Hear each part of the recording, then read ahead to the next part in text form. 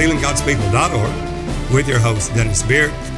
We have podcasts over 25 different sites, Sealing God's People, both Android, iPhone. We have our own app. Please subscribe to it. We have several questions from various ministers really over the world, and these are that you have written to me, saying Revelation 1 verse 1, is Jesus the Father of glory? John 4, 22 and 23, speaking about my Father. John 10, 29, my Father is greater than I. John 16, 27, 28, there came out from God. And Luke 23, verse 34, verse 46, Father, forgive them, for they know not what to do. Mark 14, Jesus' soul exceedingly heavy unto death, sorrowful unto death. And, of course, where one is always asked is, who is the us and our in Genesis 1:26. So as we take a look at the scripture, we'll begin at Genesis 1:26. And we're told this proves that there is a Trinity. And we're going to speak not according to man's wisdom. There is a way that seemeth right to a man, but the end thereof are the ways of death. And we can't lean to our own understanding.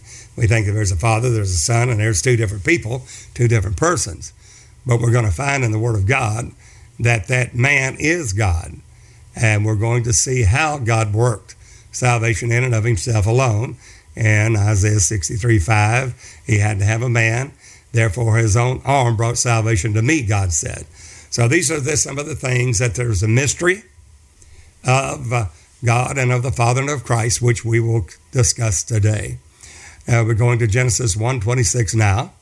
And if you'll read along with me, here we go. Genesis 1:26, and God said, let us make man in our image. Plural personal pronouns, us and our. After our likeness, plural personal pronoun. And let them have dominion over the fish, over the sea, over the fowl of the air, over the cattle, over all the earth, and over every creeping thing that creepeth upon the earth. Plural personal pronouns, definitely. Us and our. Let us make man in our image, after our likeness, definitely plurality in these personal pronouns. Now we go to Genesis 1:27. So God created man in his own image, singular personal pronoun. In the image of God created he him, male and female created he them, he, his, singular personal pronoun. So there's a revelation there. And we have to look at the scriptures and let the Holy Ghost lead us into the truth, which is a mystery of God and of the Father and of Christ. Colossians 2, verse 1 through 9, which in him, in whom are hid all treasures of wisdom and knowledge. Not in them, in him. So therefore, we need to find out who the us's are. Let's take a look at Proverbs 8, and I think you'll see that we're speaking singular personal pronouns again, but of the attributes of God. What makes up God in the us's? God is not just one attribute.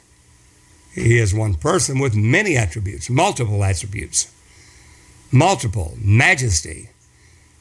These are the attributes of God that make up his essence and his being. What are they? Well, they're not plurality of spirits. There's only one body, one spirit, one Lord, one faith, one baptism, one God, the Father of all, who's above all and in us all, Ephesians 4. And we have the Shema, Deuteronomy 6:4, which we find in Mark 12:29 is the first and greatest dominant commandment of all. When the scribe asked Jesus, what is the first commandment of all? What is the dominant commandment? And Jesus said, hear, O Israel, the Lord our God is one Lord. That's Deuteronomy 6:4. It's called the Shema. And at the time of they went to bed, from the time they got up on the mezuzah, everything they did, it was, hear, O Israel, the Lord our God is one Lord. It's frontlets between your eyes. And before the morning sacrifice, the evening sacrifice, all they heard daily on every hour was, Hear, O Israel, the Lord our God is one Lord. Now, there's many tried to say that, well, that one Lord is an echad, and it's not a yaqid. Yaqid being a Hebrew for a sole, unique, solitary one, and echad is a plurality. No, it's not a plurality. It simply means one. One is one. And compound unity. No, one is one. It's very simple. One, Aleph, or echad, or yaqid, is one. It's very simple. One is one. Somebody said, well, it's a compound unity, one nation. Well, one nation, many people. No. One nation would be only one nation. Not two nations, only one nation. I'm trying not to be facetious here, but you understand what I'm saying. One means one. It's just that simple. We don't have to get in there and start slicing up the one to try to prove there's three. There's only one. Hear, O Israel, the Lord our God is one Lord. There's the Holy One of Israel. There is no Holy Trinity. Never has been, never will be. But let's take a look at that. Well, then why us? Let us make man in our image, after our likeness. That's definitely plural personal pronouns. Then who's the us's? Well, the us's is there. We're going to see various attributes. They are the various attributes of God. Now let's take a look at Proverbs 8. We're going to see that God, without any difference of opinion, or no one would dare say that God is not wisdom. The fear of God is the beginning of wisdom. And that with all you're getting, get wisdom. Well, notice that wisdom in Proverbs 8 is standing as a person, a singular personal pronoun. And let's read about wisdom now. That God is not just wisdom. He is all-powerful.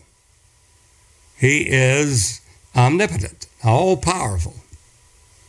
He's omniscient, all-knowing. He's omnipresent. He's everywhere. He's the invisible Spirit of God in all power, all knowledge, and everywhere. But one of his attributes is wisdom. Well, that's not the entirety of the essence of God. He's love. God is love. God is jealous. His name is jealous. God is wisdom. God is understanding. God is power. All of these things in the Word of God defines his attributes. He is righteous. He's holy. Jehovah Tendishkenu.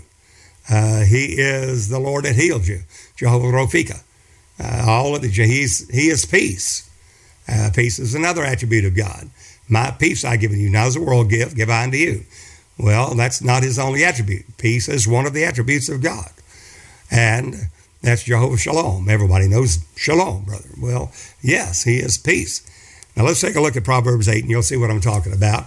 And it's plural, a singular personal pronoun, and God using let us make man in our own image after our likeness means that he's going to take many of his attributes. And these attributes are coming forward for a man to be in the likeness of God, in the image of God. And as we see, when he said, let us make man in our image, if God is love. If love hadn't stepped forward, man would not be able to love. If wisdom hadn't stepped forward, and that attribute of God, one of the attributes of God, then man would have no wisdom and understanding, prudence, knowledge, etc., peace. All of these different attributes of God. Let's take a look at Proverbs 8, and you'll see what I'm talking about there. And many of you already know this may be a little redundant to you, but please allow me this time to elaborate on a few of these scriptures that many of you already know.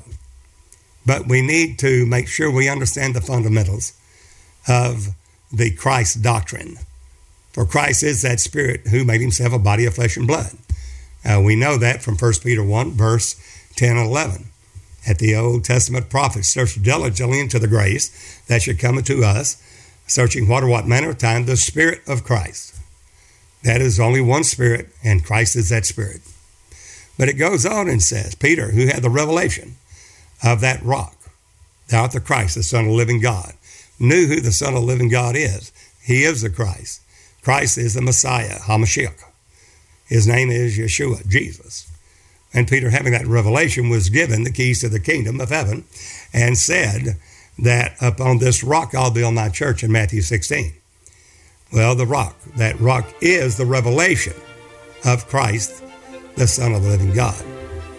And here we're going to see Peter saying in 1 Peter 1, verse 10 and 11 in his epistle, that the Spirit of Christ was in the Old Testament prophets, Samuel, Isaiah, Jeremiah, Ezekiel, Daniel, 14 minor prophets all the way to Malachi. Well, that Spirit of Christ is how they prophesied. When it signified, when it testified beforehand, the sufferings of Christ. Now, we've got a Christ, that Spirit, that is going to suffer somehow or other. And there comes a mystery. It's a mystery of God and of the Father and of Christ. In Him are hidden all treasures of wisdom and knowledge. So now let's take a look at these attributes of God. Let's see how they work. Let's see who created the heaven and the earth. We know Bereshit bara Elohim et Aleph Tav, right there in the Shamash, the center branch. It's the fourth Hebrew word, Bereshit, in the beginning. Bara, created, Elohim, God and all of His attributes, plural, plurality of God, plural of Eloah, Aleph Tav, a little A, Aleph Tav, A to Z, all that God is from A to Z, created Hashemayim, Vayat Hayatz, the heaven and the earth. Well, in Proverbs 8, we're going to see that wisdom takes on a person, a singular personal pronoun. He's not another person. Wisdom's not another person from God, the Lord Jehovah God Almighty. The Tetragrammaton, the Yod, Ha, Wah, Ha, are 4 different letters of the Hebrew alphabet, in Psalm 119. But it's all God, which is Jesus Christ, who claims to be the Alpha to the Omega, the A to the Z, the Aleph through the Tav, which is the longest chapter in your Bible, Psalm 119, 8 verses and under each letter, showing that it's the new beginning, which is Jesus Christ, there who created all. There we see, doth not wisdom cry? Now look at Proverbs 8. Wisdom's crying, and understanding put forth her voice. There's another voice. Wisdom is one singular personal pronoun, her. And then we have another one, understanding, sets forth her voice. Well, there's 2 attributes already. I can have wisdom and no understanding. Somebody says he's got a lot of book knowledge, but no common sense at all. She standeth. Now notice the attributes of God are spoken of here in the feminine. She standeth in the top of the high places by the way, in the places of the pass.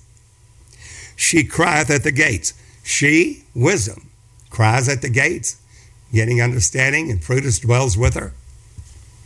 At the entry of the city, at the coming in of the doors. Unto you, O men, I call. I call? Yeah, wisdom. Wisdom. And that attribute is calling. And my voice is to the sons of man. Singular personal pronoun. O you simple, understand wisdom. O you fools, be you of an understanding heart. Hear, for I will speak of excellent things. Now, of course, we know the things are the things of faith, for faith is the substance of things hoped for, the evidence of things not seen. The things which are seen are temporal, the things which are not seen are eternal. And wisdom speaks of these things. And the opening of my lips shall be right things. Lips? Well, there's not a person in heaven up there separate from the Father and say, here's wisdom, here is the lady wisdom, and here is understanding with a voice, and here's prudence, and here's power. They're all attributes of God, which is one spirit. But there's many attributes, and God speaks of each one. and showing us here that my mouth shall speak truth, and wickedness is an abomination to my lips, saying that wisdom has lips. When we know God is spirit, well, wisdom is spirit. There's only one spirit. But it's one of the attributes of the us's that God is in his majesty, in his attributes, in his glory and majesty. It's one of them. And the words of my mouth are in righteousness. Wisdom has a mouth. Yes, lips. It speaks. Yes. So it's various the God who is jealous. You provoke him to jealousy. Well, that's a different attribute. Wisdom's not going there and saying, well, I've got to run over here and be jealous. No, jealousy is its own attribute, of which is God. Now, by my name, jealous. Or my name is jealous, capital Jelous. Well, wisdom. Wisdom is a separate attribute of God. It's one of the us's. Let us make man. And every one of these attributes are going to come forth and be found in man, in the image of God, in the image and likeness of God. And it says this wisdom is a personal, singular personal pronoun, has mouth, lips, it speaks. It is a singular attribute of God, which are one of many us's. And it's very simple that we understand that wisdom is a spirit.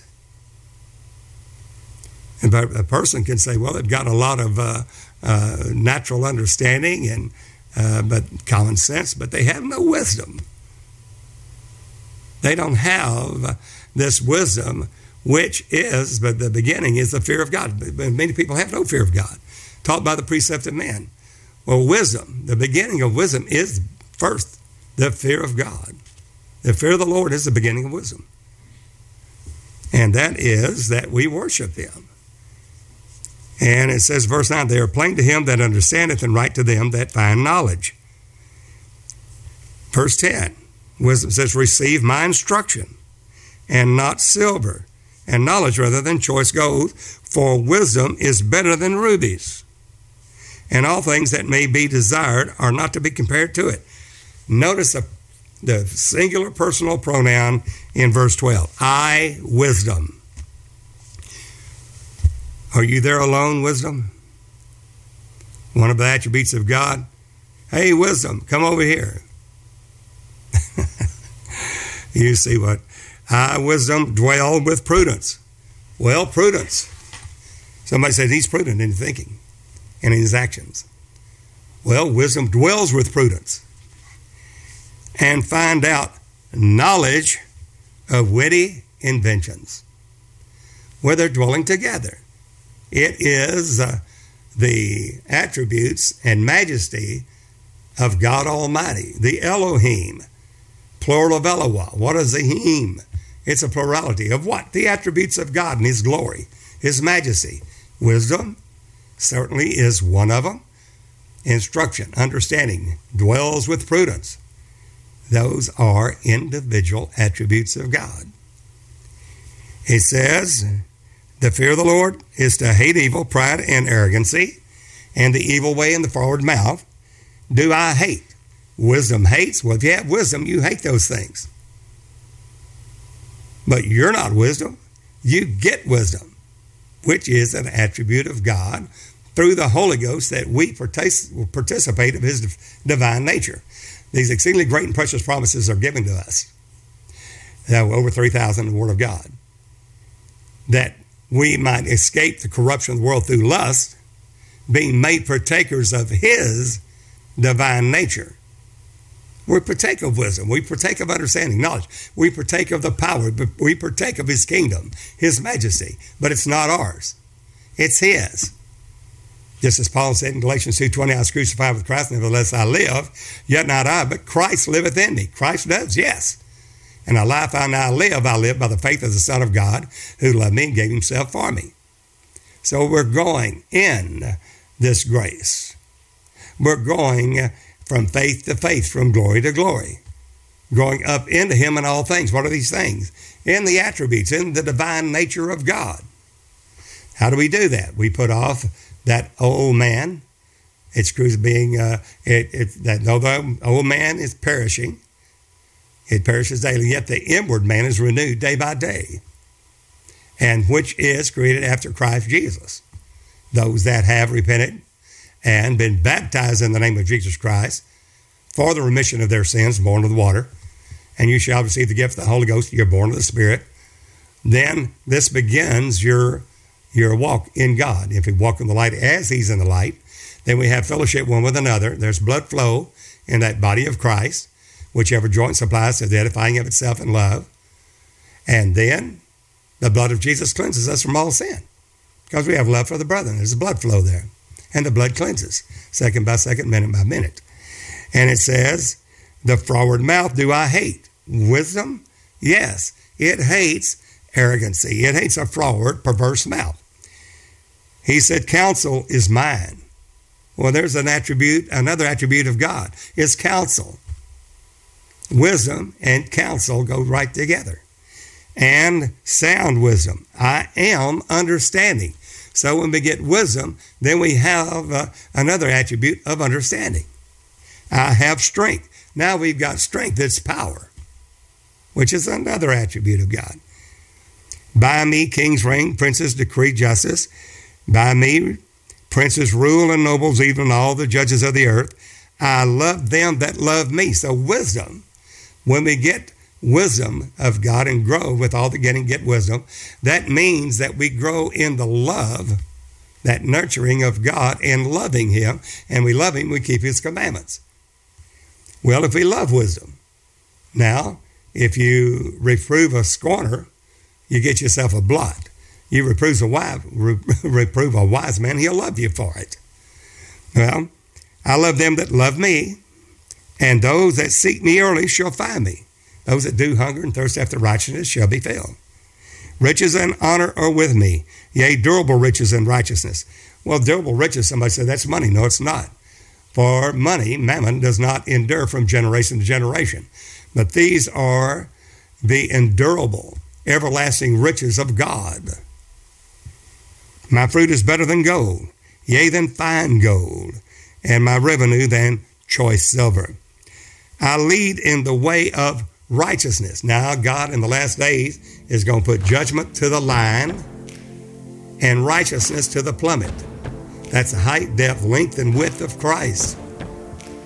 And righteousness to the plummet is that Jesus is the Lord our righteousness. He is the person of righteousness. Jehovah Tsidkenu, the Lord our righteousness. In the midst of the paths of judgment. All God's ways are judgment. Many attributes here, friend. Not different spirits. Not God the Father, God the Son, and God the Holy Ghost, and Spirit Junior, and another, who knows what. I don't see how in the world you can have a Spirit Junior when there's only one Spirit. You can't slice and dice that Spirit. There's only one. You cannot divide the Spirit of God. If you do, you're in trouble. You have to know that name. The name of that Spirit is Jesus. Jehovah is salvation, not Jehovah Junior, not God Junior. There's no junior in the Word of God. Now, I know you have questions. We're going to cover that. Why do you say my Father's greater than I? The things concerning me have an end. We're going to cover those. But we have to understand what Christ is, that revelation of Christ, and that doctrine of Christ, which will answer the question that we have of how God is one. Verse 21, that I might cause those that love me to inherit substance. What substance? This faith. Faith is the substance of things hoped for. There's your substance. It is the true eternal things, the things which are seen, money, houses, lands. Many of you are thinking that gain is godliness. From such turn away. Prosperity gospel is coming to an end, because God is drawing out his people now into one body, in the unity of the faith. Not denominations, not I follow, apostle so-and-so or bishop so-and-so. He's calling out his body as one body, members in particular, for the work of the ministry, Ephesians 4:12. I may cause them that love me to inherit substance, and I will filled their treasures. What's that? The knowledge of Christ, in whom are hidden all treasures. Why are they hidden? Because he's going to be revealed to those of a pure heart. The Lord possessed me. Yes, that's an attribute of God. The Lord possessed me, singular person pronoun again, in the beginning of his way, before his works of old. I was set up, not S-I-T, but S-C-T, a state of glory, settled, from everlasting, from the beginning, or ever the earth was. In other words, God is using his attribute and wisdom and all his plan and all his logos, thought, plan, purpose, and will. His wisdom is going to be revealed to the praise of his glory. For there were no depths. When there was no depths, I was brought forth. Wisdom is that from the very first thing God used his attribute of wisdom. When there was no fountains abounding with water, before the mountains were settled, before the hills was I brought forth. He's using his attribute of wisdom in creation, in all things that he's doing, in manifestation, revelation, justification, sanctification, ultimate glorification of us. And that is the mystery of wisdom in 2 Corinthians. Chapter 2, verse 9. There, the mystery of wisdom, which is that from the foundation of the world, that God was set for us to inherit his glory. And he said, before the hills I was brought forth, while as yet he had not made the earth, nor the fields, nor the highest part of the dust of the world. When he prepared the heavens, I was there. In other words, it's by wisdom. Now, it's not the only attribute, but it's certainly one. And wisdom was there.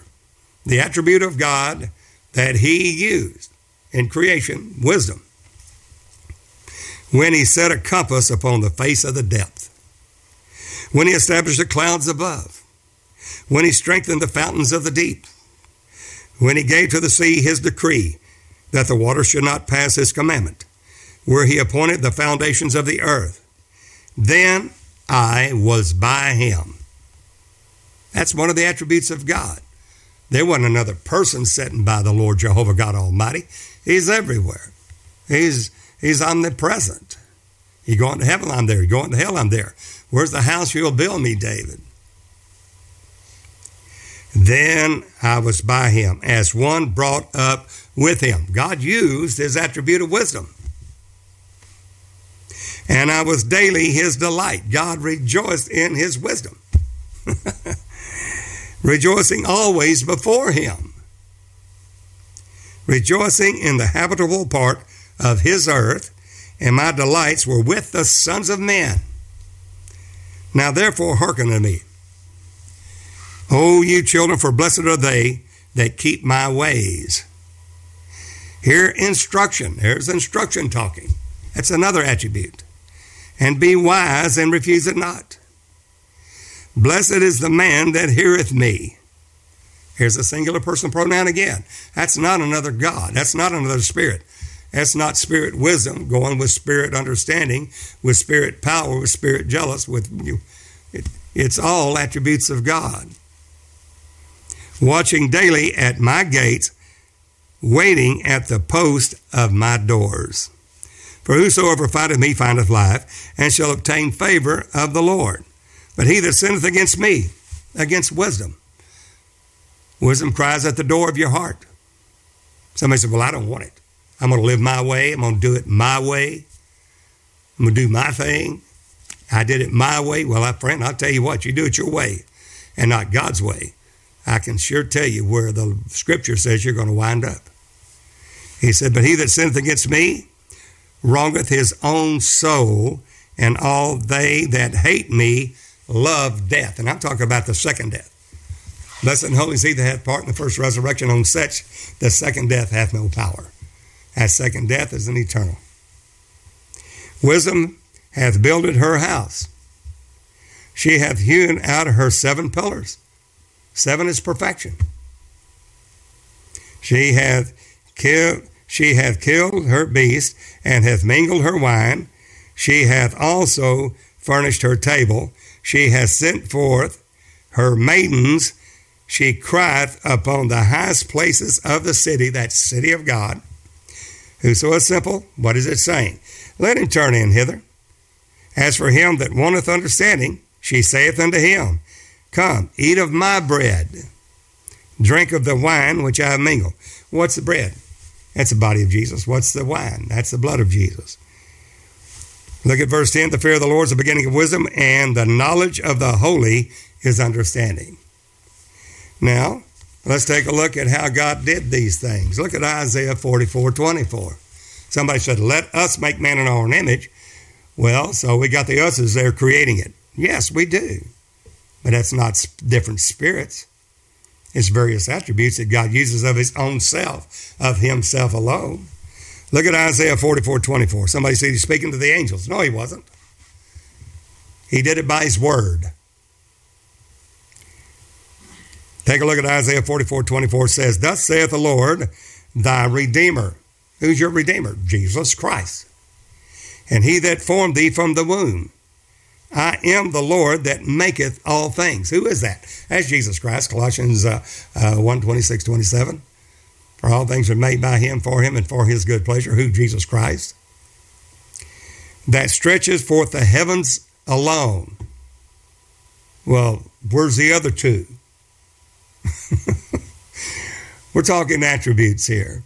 The very next verse in 27, Genesis 1:27.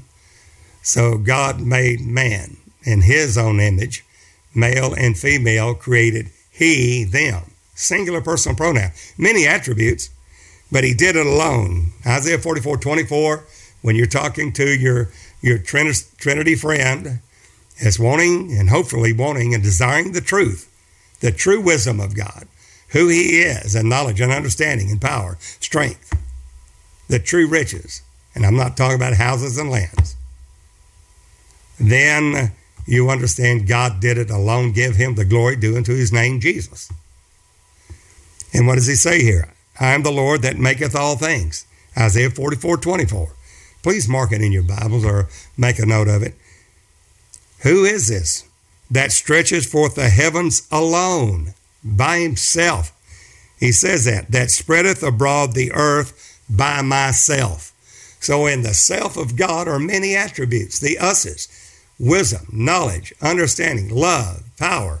All of those attributes came forward which man could partake of, making man the literal epitome of God's creation, the crown that God will do in glory, glorifying that mankind, bringing many brethren unto glory.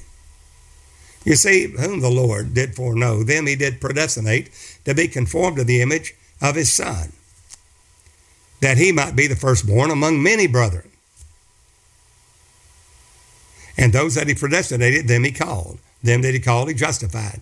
Them that he justified, he also glorified to be conformed to his image, the image of his Son, the image of Jesus Christ. Who is it? Jesus Christ, God Almighty. And we'll talk about why in the days of God's own flesh, in Emmanuel, God with us, not God Jr. with us, how God works salvation in and of himself alone. It'll answer a lot of your questions. Now, please mark Isaiah 44:24, and it will help you there to understand that he is God Almighty, and there's not another. He is only one. Take a look at verse 18, Isaiah 44:18. For thus saith the Lord that created the heavens, God himself that formed the earth and made it. He, not them, he hath established it. He created it, not in vain. He formed it to be inhabited. I am the Lord, and there is none else. There's no God Jr. there. There's no second person of the Godhead. Oh, Brother Beard, you mean we've been lied to? Yes. I was raised in a denominational church with my mom singing in there, and tell you where we sat in the church as my brother and I, young children. But I can also tell you that when I was called to preach and found out there is no such thing as a Trinity, we've been lied to. Now, only ones that will come out of Babylon and touch not that unclean thing, he will receive as sons and daughters. But we cannot. And resist wisdom that crieth out. Now, take a look at Isaiah 51:15. It tells us again about creation. Let us make man in our image after our likeness. Yes, plural personal pronouns, which is attributes. Genesis 1:27 says, so God created man in his own image, male and female, created he them. He, singular personal pronoun. Isaiah 44:24, he did alone. By myself, he said. And then Isaiah 44:24 and then 25:18 says the same thing again. He alone is God. Then we go to Jeremiah 51:15. What attributes did he use? Well, let's take a look at it. Reading from Jeremiah 51:15.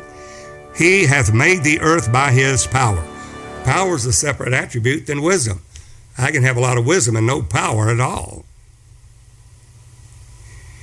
Power is an attribute of God. He hath established the world by his wisdom. There's that wisdom. He was daily his delights. Before the world, before anything was, the foundation of the deep, and God's decree, wisdom was there, daily his delight. That's not a separate God. Well, they've got power, wisdom, and hath stretched out the heaven. How did he do it? By his understanding. There's three attributes there in the us's. And I'm assuring you, he used love came forward for man to love. Wisdom came forward. Understanding came forward. Prudence came forward.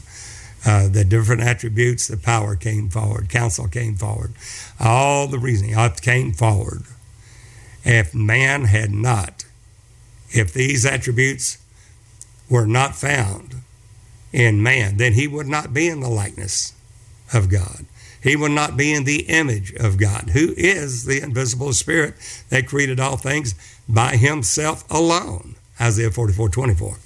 Now let's talk about, were these other questions that you had? Why does he say, my Father is greater than I? The things concerning me have an end. The voice, excellent voice came from heaven, saying, thou art my beloved Son, in whom I'm well pleased. If he is the Father, why this? Now, let's take a look. So you can, when you understand that, these questions will automatically be answered by your knowledge of Christ. And we have to know what that is. In Philippians, well, first let's take a look at Romans 5. Tells us, if you'll turn there, and in Romans 5, he talks about by one man's disobedience sin came to the world, and death by sin. Therefore, by one man shall my servant make many righteous. And we'll talk about the righteousness of God in a minute. When the Holy Ghost is come, he'll reprove the world of sin, of righteousness, and of judgment. And we're going to see, and we'll talk about a few things there in who this Holy Ghost is. So you'll know that beyond any shadow of a doubt, the Spirit of the Son is the Spirit of the Father. They're not two different spirits. You can see that in Galatians 4:6, God has sent forth the Spirit of his Son into our hearts, whereby we cry, Abba, Father. Because the Spirit of the Son is the Spirit of the Father, there's only one Spirit, and that is a capital S. When you take a look at if you take a look at Philippians, let's go there first. When you go to Romans 5, by one man's disobedience, sin came to the world, and death by sin. A man, literally Adam, whenever he disobeyed God and ate of the tree of knowledge, he's saying, the day you eat of it, you will surely die. When you eat thereof of that tree of knowledge, you will surely die. Well, you know the story in Genesis 3, that came to the serpent came to the woman, which was then called them Adam, He created him, male and female created he, them. First he created him, and woman is of the man. Now, the woman said, was tempted of the serpent, and said, God doth know the day that you eat thereof, you shall not surely die, but you shall be as gods, knowing good from evil. Well, now you have mixed provender. You have evil with good. And there's the problem. A little leaven leaveth the whole lump. And then we know that she did give him to eat. Adam did eat full well, knowing he was not deceived, but he ate knowingly of the tree of knowledge. Now, by that one man's disobedience, Adam, our great-great-great-great-great-great-great-great-great-grandfather, one blood of all nations, brought sin upon all mankind. By one man's disobedience, sin came to the world, and death by sin. Now, sin is going to reign by death. But it says also as that one man, by one man's disobedience, sin came to the world, and death by sin. Therefore, by one man shall my servant. Now, that servant is a man. By one man, my servant shall make, through his obedience, my servant shall make many righteous. As the offenses of one, so also is the free gift of one. Now, as sin reigned by death, now grace reigns through righteousness. The work of this ministry, how God did it. Not of any of our works that we should boast, but by him and him alone, by, in, and through Christ alone is our salvation, the way, the truth, and life. Now, how did God do it? He's got to have a man. I want you to take a look at Isaiah 63, and so you'll know that God looked for a man. Isaiah 63:5, if you will, the latter part of the verse. Now, we know that by one man's disobedience, sin came to the world, and death by sin. Therefore, by one man, not God, not spirit, he can't die, can't shed blood. And without the shedding of blood, there's no remission of sins. So God's put the blood upon the altar there to make an atonement for our souls. So therefore, in Isaiah 63:5, God's looking for a man. Take a look. And he said in Isaiah 63:5, and I looked, and there was none to help, and I wondered that there was none to uphold. There was no man. Now, we need to take a look at Isaiah 59:16, because God said, and he saw that there was no man. He needs a man. But all have sinned and come short of the glory of God, none good, no, not one. All conceived in sin, shapen in iniquity. Therefore, after Adam, but this will be the seed of the woman. And she shall be saved in childbearing, if she continues in faith with sobriety. In childbearing. Well, in Isaiah 59:16, he saw that there was no man, and wondered that there was no intercessor, nobody to stand in and be our redeemer, our kinsman redeemer. Therefore, his arm, God's own arm, brought salvation unto him. His arm, not his son, but his own arm, his own flesh. Trust not in the arm of flesh. His own arm brought salvation to himself. That's not another God. When you find in the account of Abram, before he had the that H in there, because through circumcision made a covenant with God, that he believed God was counted him for righteousness in his generation. And he was going to offer Isaac, his only son, Yaqid, his only son. And notice the way it says that. And when Isaac asked his father, Abraham, where's the sacrifice? He said, God will provide himself. He didn't say God will provide for himself. God will provide himself a lamb. God's provide himself, yes. We know John 3:16, for God so loved the world, he gave his only begotten Son, that whosoever believeth in him should not perish but have everlasting life. The only begotten Son is monogenes huios. But that is the same as the monogenes theos, the only begotten God. And we'll prove that by scriptures, that it is God's own arm. That servant is God. That man is God. God says so, and that's the testimony for sealing that one has to have as a believer in order to be saved. There's not another. There's no God Jr. That's the beast. The dragon, the beast, and the false prophet. The beast, they make an image to the beast. Jesus is the image of the God Almighty. He is the Father revealed.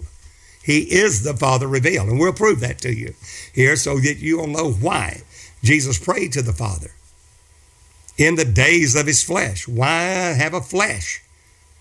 Well, he looks for a man. Isaiah 59:16. He looks for a man. He's got to have a man. By one man's disobedience, sin came to the world, and death by sin. He's got to have a man that is a holy, righteous, blameless lamb for a sacrifice.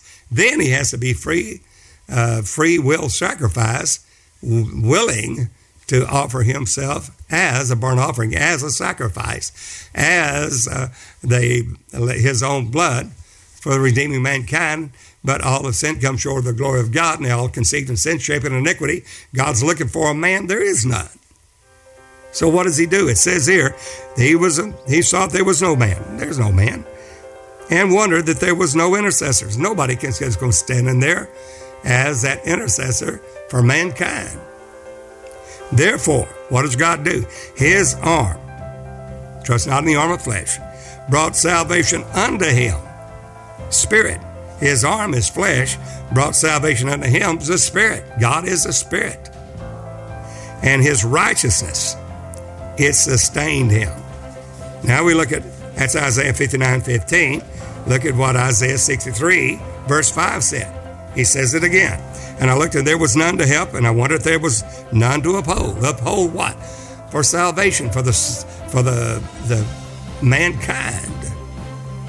Therefore, God said, mine own arm, not somebody else's arm, mine own arm, salvation, what?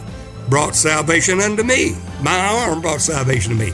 God's own human brought salvation to himself. So God made himself a servant. How did he do that? Oh, let's take a look. Let's see how he did it. Philippians 2, verse 5 through 8 is going to tell us how God did it. And this is your key. This is your key to understanding that has eluded many people for so long. But God's always had a seed. He's always had a people. He's always had believers that were not duped into a Trinity, Binitarian, or oneness doctrine. He's always had the gates of hell that should not prevail against this rock, this revelation, this Christ, that people that were in Christ in the church of the living God. How did God do this? Well, we've got to have a man. A man lost that only a man can redeem us back. Romans 5 tells us that. And Adam all died. And we're all born of Adam, one blood of all nations. So we have to be born again of the water and the Spirit. We have that in Acts 2:38. Peter has the keys of the kingdom. That just starts a race, friend. That's not finishing the race. That's just beginning the race. Don't you know that all run a race, but only one runs the prize? That prize, the high calling of God in Christ Jesus, which is the king and priest that will reign with the Lord 1,000 years. And then we have the white throne judgment. Not getting into the white throne today.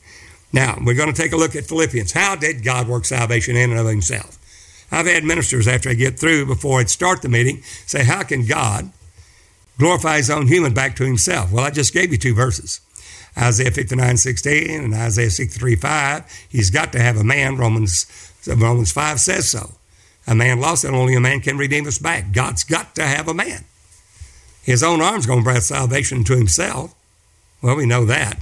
But how? How's God going to do this? The devil thinks he's won this case because he knows a man lost it. He knows there's no man of Adam that can be the perfect, spotless, blameless lamb, because after Adam and in Adam have all sinned. And we've got to have a perfect, spotless, blameless lamb for sacrifice. So the devil thinks he's won this victory. If the princes of this world had known, they would not have crucified the Lord. Who's the Lord? The Lord Jehovah God Almighty, the Tetragrammaton, the Yod-Hah-Wah, Jehovah, Lord. They would not have crucified the Lord of glory. But the wisdom of God. Philippians 2, verse 5 through 8 tells us exactly how God does it. And it's the key for you understanding. For all of us to understand how God did it, how he loves us. And he would go to such depths, such a humbling of himself, God himself, to redeem us back to himself. And there's the love of God literally presented to us. And we see that in 1 John 3:16. Hereby perceive you the love of God, because he, God himself, laid down his life for us. His life is God's own life. But not spirit. Spirit can't die. He had to have a man of flesh and blood, made and under the law. One of us, our kinsman redeemer, just like us. That'll be tempted at all points like as we are, yet without sin. A perfect, spotless, blameless Lamb of God that has fulfilled that law in every area. And every point of that law being tested, tried, and found blameless, both spirit, soul, and body. Perfect, spotless, blameless Lamb of God. And then that Lamb, after he has literally proven, been tempted at all points like as we are, making the capital of our salvation perfect through sufferings, crucifying the flesh with the affections and the lusts, always doing those things that please God in a perfect sacrifice as a man, then he's got to be willing to lay down his life for all mankind as our kinsman redeemer. And Jesus did that. He said, I freely lay down my life. No man taketh my life from me. I have power to lay it down. I have power to receive it again. This I received from my Father. Who's the Father? Jesus said in John 2, destroy this temple. In 3 days, I will raise it up. This is my own body of flesh. I have power to raise it up. Why? Because he's not a man to become God. He's God that took on flesh as a man. And when you understand that, and Philippians 2, 5 through 8 tells you exactly how God did it. When you understand that revelation of Christ, then you'll say, oh, well, that's simple. That shows God's love for me. Yes. Yes, it does. So Philippians 2, verse 5 through 8, let this mind be in you, which is also in Christ Jesus, who being in the form of God. Now let's talk about that form a minute. Form is morpha. Morpha is an eternal, everlasting state. It's not something, it's not schema. It's not something that you're fashioned as and then put it off. It is eternal. And Jesus, who being in the form, morpha, of God. Now see, who is God? Well, God is a spirit. And those that worship him must worship him in spirit and in truth. For God seeketh such to worship him. The true worshipers worship God in spirit and in truth, but God is a capital Spirit. Capital S, Spirit. Well, that is the self-existent, eternal Elohim, God Almighty, the Lord Jehovah, the Tetragrammaton. He's the Aleph through the Tav. He's everything and all the attributes of God in one Spirit that has many majesty attributes of God. That's the us in Genesis 1:26. Jesus is in the form, morpha, of God. He's as Spirit. But all of these attributes, he is the Word. He is the Father. The Father is the administrative office of the Spirit. Jesus created all things by him, and for his good pleasure. Colossians 1 tells us. Well, he is the Word. In the beginning was the Word was with God, the Word was God. The same was in the beginning with God. All things were made by him. Without him was not anything made that was made. In the beginning, God created the heaven and the earth. Bereshit bara Elohim Aleph Tav 8. Who's the Aleph Tav? Jesus said, I am. Revelation 1:8. I'm the Aleph Tav. I'm the Alpha and Omega. I'm the beginning and the ending. I am that first and the last. The Almighty. Revelation 1:8, he says, I'm the Almighty God. Paul said the same thing to Timothy in 1 Timothy 6:15. the blessed and only potentate, Jesus Christ. Potentate is capital P, omnipotent, almighty. He is that omniscient, omnipresent, that is omnipotent God Almighty. The blessed and only potentate, who only hath immortality. Not two or three of them, just one. Entering in, blessed and only potentate, who only hath immortality, dwelling, permanently dwelling in the light, the fire of God, which no man can approach unto, nor see, nor can see. I can't, you can't, I can't. We're not the Savior. We're not God. He is.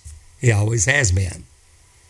And that's the reason they were going to stone him. Jesus said, why? Why do you stone me? Daylight is with you in the synagogue, teaching. And they say, for a good work we stone you not. But thou being a man, makest thyself God. You say you're the Son of God. We know what that is. Now, apparently, through the various seminaries and everything that we have down here on the face of this earth, they don't know that Son of God means the Father revealed. They knew what it meant. Thou being a man, makest thyself God. Yep, that's right. And that's the reason they stoned him. Wanted to stone him. And finally, ultimately, said he blasphemed. What further need we have of any witnesses? This man blasphemed. Well, he came from God, went back to God. He told Pilate before there, what if you shall see the Son of Man ascend back up to heaven where he was before? He is God. Well, how did he work salvation? Here we go. Philippians 2, 5 through 8 tells us exactly how God did it. The Lord Jesus Christ, that God laid down his life for us. Therefore, we ought to lay down our lives for the brethren. 1 John 3:16. Take a look. Jesus, who being in the form of God, that's an eternal state, spirit. He's always been spirit, always will be spirit. He is God, has been God, and always will be God. That is the I am that I am. Self-existent, eternal, no beginning nor end. The first and last, always is, has been, and will be God. Jesus is in that form. Thought it not robbery to be equal with God. Nobody's equal with God. I'll share my glory with no one.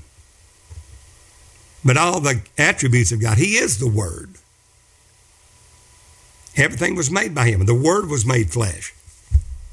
Not God Jr. made flesh. The Word was. That's God himself.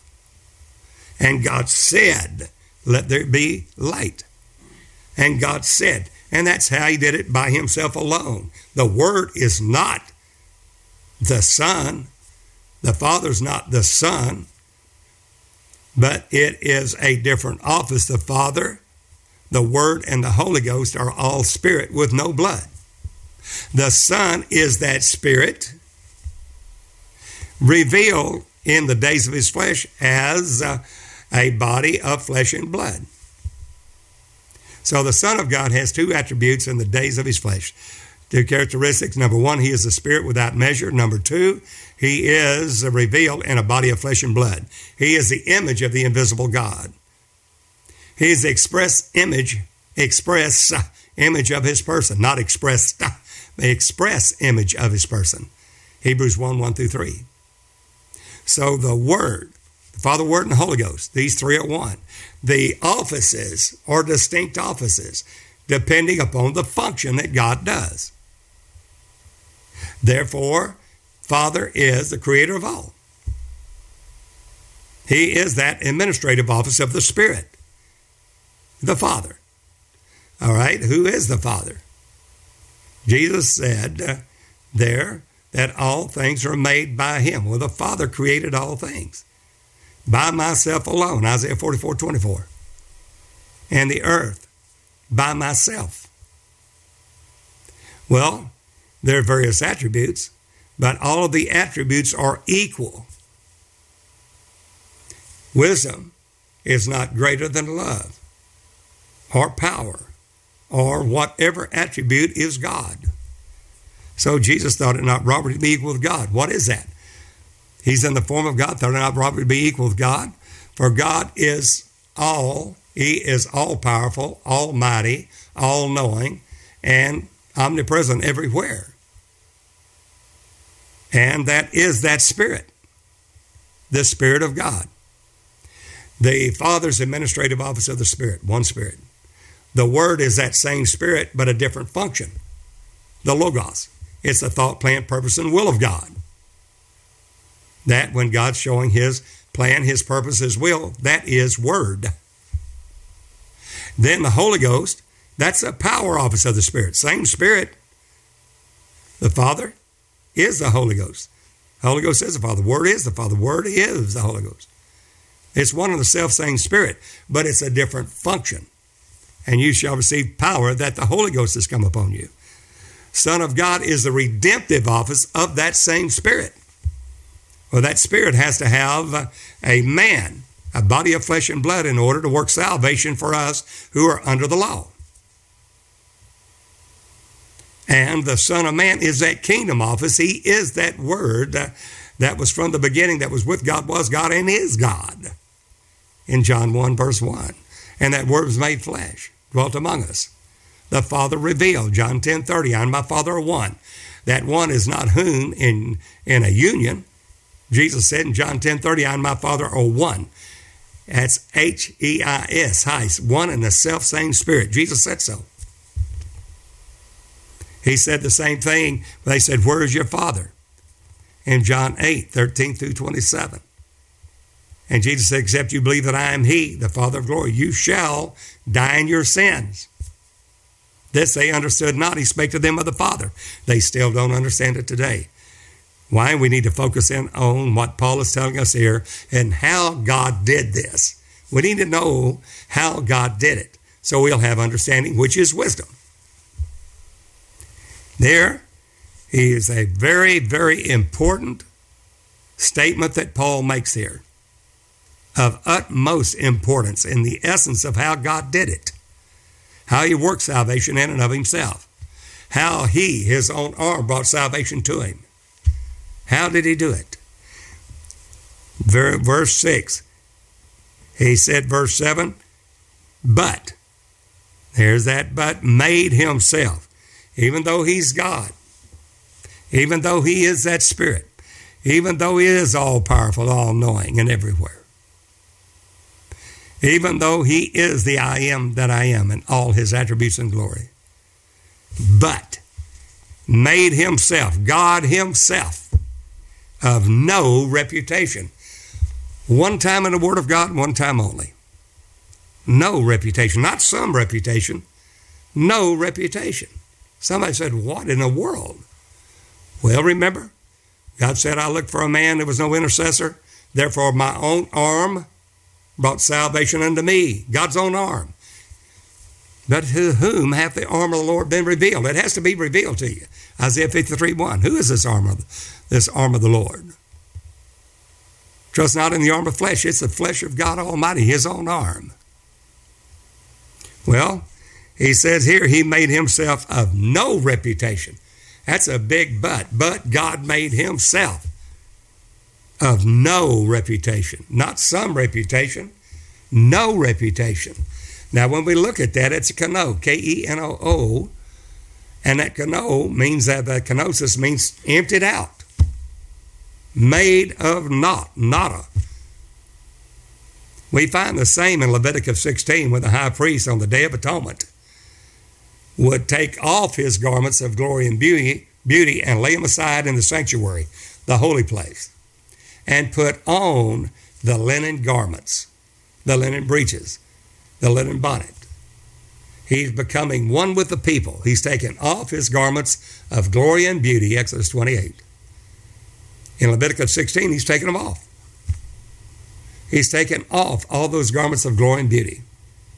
The mitre with the blue lace, with the ephod, and all of that, the breastplate of judgment. He's taken all that and puts on, in the sanctuary, in the holy place, puts on a linen garments, becoming one with the people, because he's going to make an offering for himself and the people as well. And when he does that, it signifies to us he's becoming one with the people. The high priest is. And all the ones that are in the sanctuary The priesthood all come out, and only one man is going all the way through. He's going to offer all the sacrifices, the 2 goats that go to Hazazel. He's going to go through all of that. And then after all the sacrifices are done, sprinkling the mercy seat eastward, etc., when he gets through, then he's coming out of the holiest of all, back into the sanctuary, the holy place, that is the candlestick, the shewbread, and the altar of incense that he has taken in within the veil.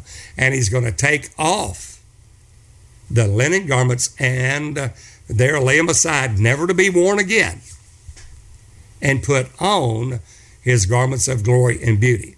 Your Lord Jesus did the same thing for you as our great high priest. He made himself of no reputation. He laid aside his glory.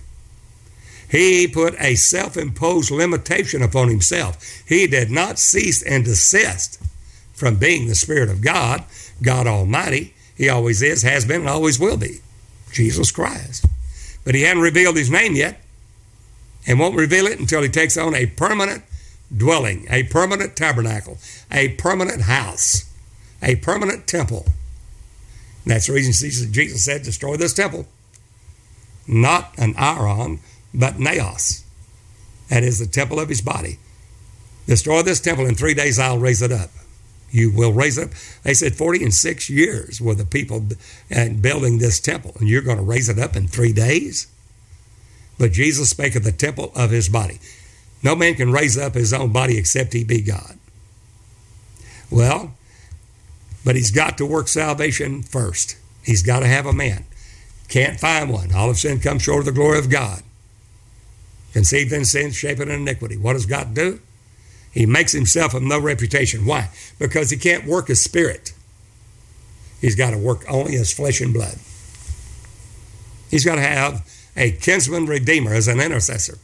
He's got to have a man there that it will be a perfect, spotless, blameless Lamb of God and be willing to give his life a ransom for many. How does he do it? Philippians 2. Literally right there, 6 through 8 tells you exactly how God did it. Paul giving us that information. That is and will answer your questions of how and why Jesus had to pray to the Father. Why he said, my Father's greater than I. The things concerning me have an end. Because when he makes himself of no reputation, God is not dying. The Spirit's not dying. You see, each office is a separate office and is an eternal office or function of the Spirit. The Father is the everlasting, forever office of the Spirit as the administrative office, the Father of all, Creator of all, the Father. The Word is the Logos. It is, that Logos is, that Word is an everlasting expression, office of the Spirit. The thought, plan, purpose, and will of God revealed in his Logos, his Word. That Holy Ghost is an everlasting office. It is the power of God. You shall receive power that Holy Ghost comes upon you. That is an everlasting office. The Son of God is that office that's everlasting, which is the redemptive office of the Spirit. It is the Spirit right here that God is making himself of no reputation. God himself. He's in the form of God. He makes himself of no reputation. Why? He's not going to work his spirit. He's laying aside his glory, just like the high priest did in Leviticus 16. And that is a self-imposed limitation, not some reputation, but no reputation. Nothing, nada. Totally void. A self-imposed limitation on go to work as spirit. So what does he do? He takes upon him another form. Read it. Verse 17. He made himself, got himself of no reputation. Now that spirit is not going to work. It's going to be latent, laid back. Self-imposed limitation. No reputation. And took upon him, there's a spirit. And he's going to take upon him, upon that spirit, the form, What form? That's morpha. That is an eternal state. Not something you're going to put off. Something there forever. The form, the morpha of a servant. God? Yes, all-powerful, almighty, all-knowing, everywhere, all-powerful, self-existent, I am that I am, made of no reputation, took upon him the form of a servant. Why? For you and for me, those that were under the law. He takes upon him the form of the Spirit is made of no reputation. Literally turns that no glory. A self-imposed limitation, he will not work his Spirit. Takes upon him the form of a servant. Well, the Spirit's manifest there, but it's not working his Spirit. It's working only as a man. Why? Because a man lost it. A man, by one man's disobedience, sin came to the world, and death by sin. Therefore, by one man, not a God man. That oneness doctrine is wrong. When he walked on the water, he's God. Whenever he was weary with his journey, he was a man. Wrong. He worked as a man through the eternal Spirit, just like we do now. He become one of us. He's our kinsman redeemer. He's one of us. He's not a God man. If he's working as God down here, then he can't tell me to be perfect because he's God. I can't be God. But if he's working only as a man, as my kinsman redeemer, and tells me to be perfect, then he expects me to be perfect, and he's going to show me how, as a man of flesh and blood, made in under the law, just like me, what I must do with the way, truth, and life to overcome and enter into life through him, by him, and in him alone. So he's going to step down, all the way down from God making himself of no reputation, and takes upon him the form of a servant. That servant there is God, but he's made of no reputation because he's going to work salvation as his own arm of flesh and blood. That to whom hath this arm of the Lord been revealed?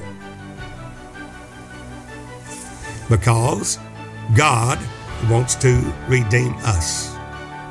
And to do that, he has to have a man, and he is doing it by himself, making himself of no reputation, takes upon him the form of a servant, made in the likeness of men. Genonomai, made. Word made flesh, genonomai. And that flesh, made in the likeness of men. That's our servant. That's one like us. That's our kinsman redeemer.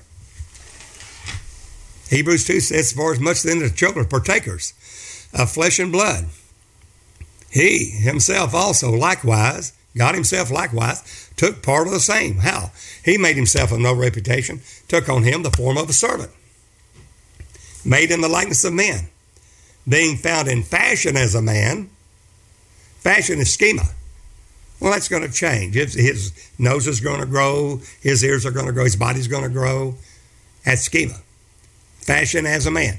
Well, he takes upon him the form of a servant, made in the likeness of men, being found in fashion as a man. God, found in fashion as a man, humbled himself, even to the death of the cross. Where the denominations have missed it, through trying to figure it out with their own earthly intellectual mind, have said, well, that's the Son of God that did it. No. God didn't say he was in the form of Son of God. He's in the form of God. That's God. That's not God Jr. That's God. God. You can find that in Isaiah 59:16, Isaiah 63:5. That's his own arm of flesh. It's God himself. We're going to see that in a minute. We're going to see who that servant is. Tells us very plainly who it is. So, God made himself of no reputation. Why is he doing that? Because he cannot redeem us as spirit. He's got to redeem us only as a man. What does he do? Makes himself of no reputation as spirit. The Spirit is literally not working, but literally made of no reputation. Takes on him the form of a servant, made in the likeness of men. Being found in fashion as a man, humbles himself to the death of the cross. Wherefore God, has highly exalted him and given him a name that's above every name. So what we're saying there is that Jesus, the servant, the man, is God manifest in the flesh. 1 Timothy 3:16. Without controversy, great is a mystery of godliness, the God life. What is that mystery? God himself was manifest. God himself was manifest in the flesh, justified in the spirit, seen of angels, preached unto the Gentiles, believed on in the world. Who? God himself. Emmanuel, God with us. Not Son of God with us, God with us, and received up into glory.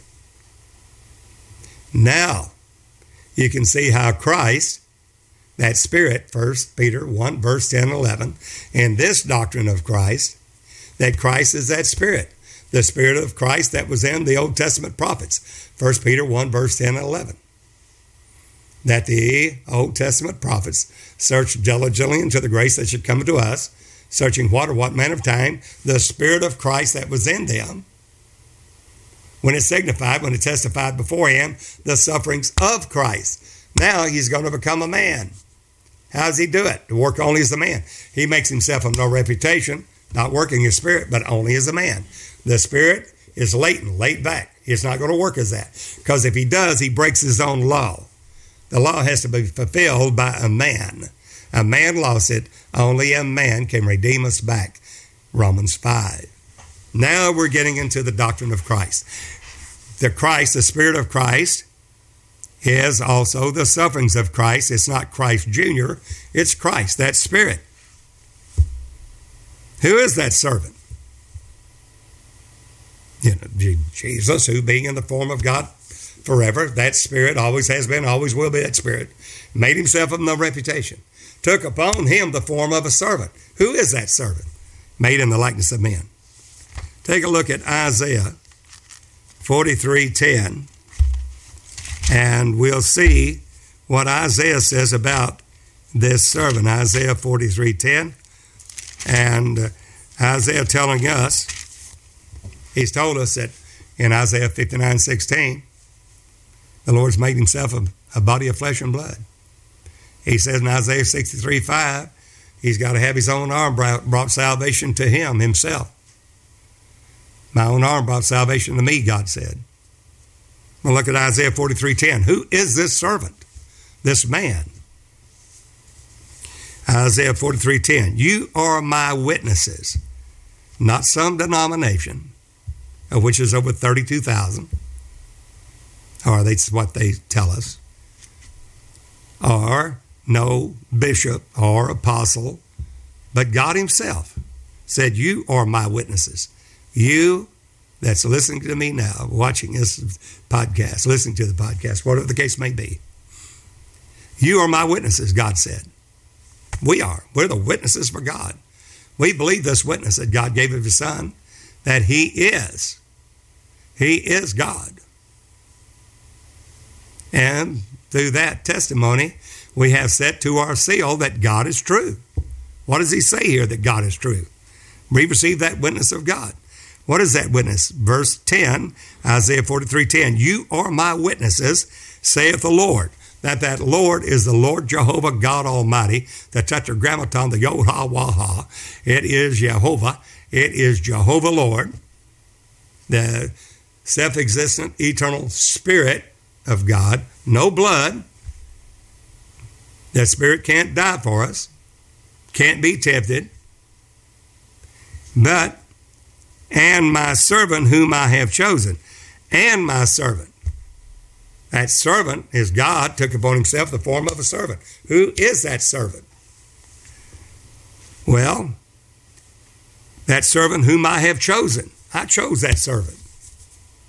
How did he do it? Well, Romans 8:3, and what the law could not do, in that it was weak in the flesh, God sending his own Son, the likeness of sinful flesh, and for sin, condemned sin of the flesh. There's no place in the Word of God. It said that God the Father sent God Jr. into the world to die for the sin of the world. That's a total lie. Literally some false conception made by some man's intellect, which is a way that seemeth right to a man, but the end thereof are the ways of death. Well, then who is it? Well, who is that? Who is this servant whom I have chosen? Well, in the fullness of time, how did God send forth his Son? He sent him forth. How did he do it? It's his word. He sent his word and healed him. In the beginning was the Word. The Word was with God. Same Spirit. And the Word was with God. The Word was God. The same was in the beginning with God. All things were made by him. Without him was anything made that was made. And it was life. The life was the light of man. As man sent from God, his name was John. He was not that light, sent to bear witness of that light. That light with every man that cometh into the world. He was not that light, but he was sent to bear witness of that light, that all men through him might believe. He was in the world, and the world was made by him, and the world knew him not. He came to his own received him not. But to as many as received him, not them, not Father, Son, Holy Ghost, many received him, the Father who is manifest in the Son, who is the Holy Ghost. As many received him, to them gave he power to become the sons of God, which are born not of blood, nor the will of flesh, nor the will of man, but of God. And the Word was made flesh, and dwelt among us. We behold his glory. The glory is only begotten, Son of the Father, only begotten of God. What is that begotten? That's a monogenes. Monogenes, monogenes. That only begotten Son. Monogenes, that genonomai, Word made flesh. Flesh is not so much just clothed in flesh, something that you can robe himself in flesh. Many say he's robed. He's not robed in flesh. It didn't say he's robed in flesh. It literally became. The Word was made flesh. That literally flesh is sarx, S-A-R-X, which is a human spirit with a rational soul and a human body of flesh and blood, just like you and just like me. Not an Adam before the fall, but an Adam after the fall. How do we know that? Galatians 4, verse 4 said, in the fullness of time, God sent forth his Son. How? Made of a woman. How? The Word made flesh. Not God Jr., but God himself. Emmanuel, God with us. Not God Jr. with us. It's God. Give him the glory. You've seen me, you've seen the Father, Jesus said, John 14. John 8:24, except you believe that I am he, the Father, you shall die in your sins. This is essential for salvation. Somebody said, well, he said, my Father is greater than I. Yes, he did. Why? Now, here's the reason why. We need to know who this servant is. We need to know who this man is. God said in Isaiah 43:10, we know that God sent forth his Son in the fullness of time, Galatians 4, verse 4, made of a woman, made in under the law, and Adam in under the law, to redeem us that were under the law, Galatians 4, verse 4 and 5. And here he said, you are my witnesses, saith the Lord, Jehovah God Almighty, the Spirit, and my servant whom I have chosen. Yes, it sounds like there's two. We realize that. But we're not leaning to our own understanding. We're going to believe God. You are my witnesses, saith the Lord. Believe me. Believe me and understand. This is wisdom. Understand what?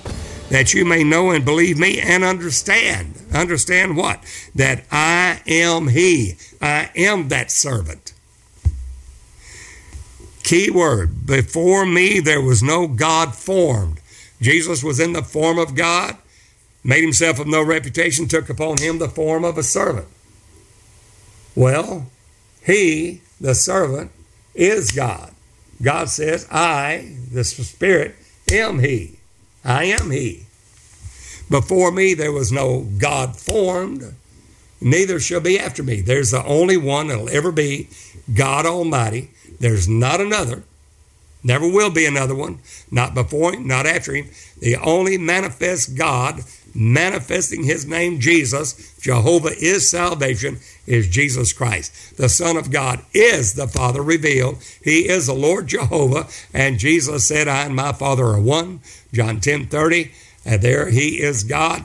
He's told them over there in John 14, let not your heart be troubled. You believe in God, believe also in me. My Father's house have many mansions.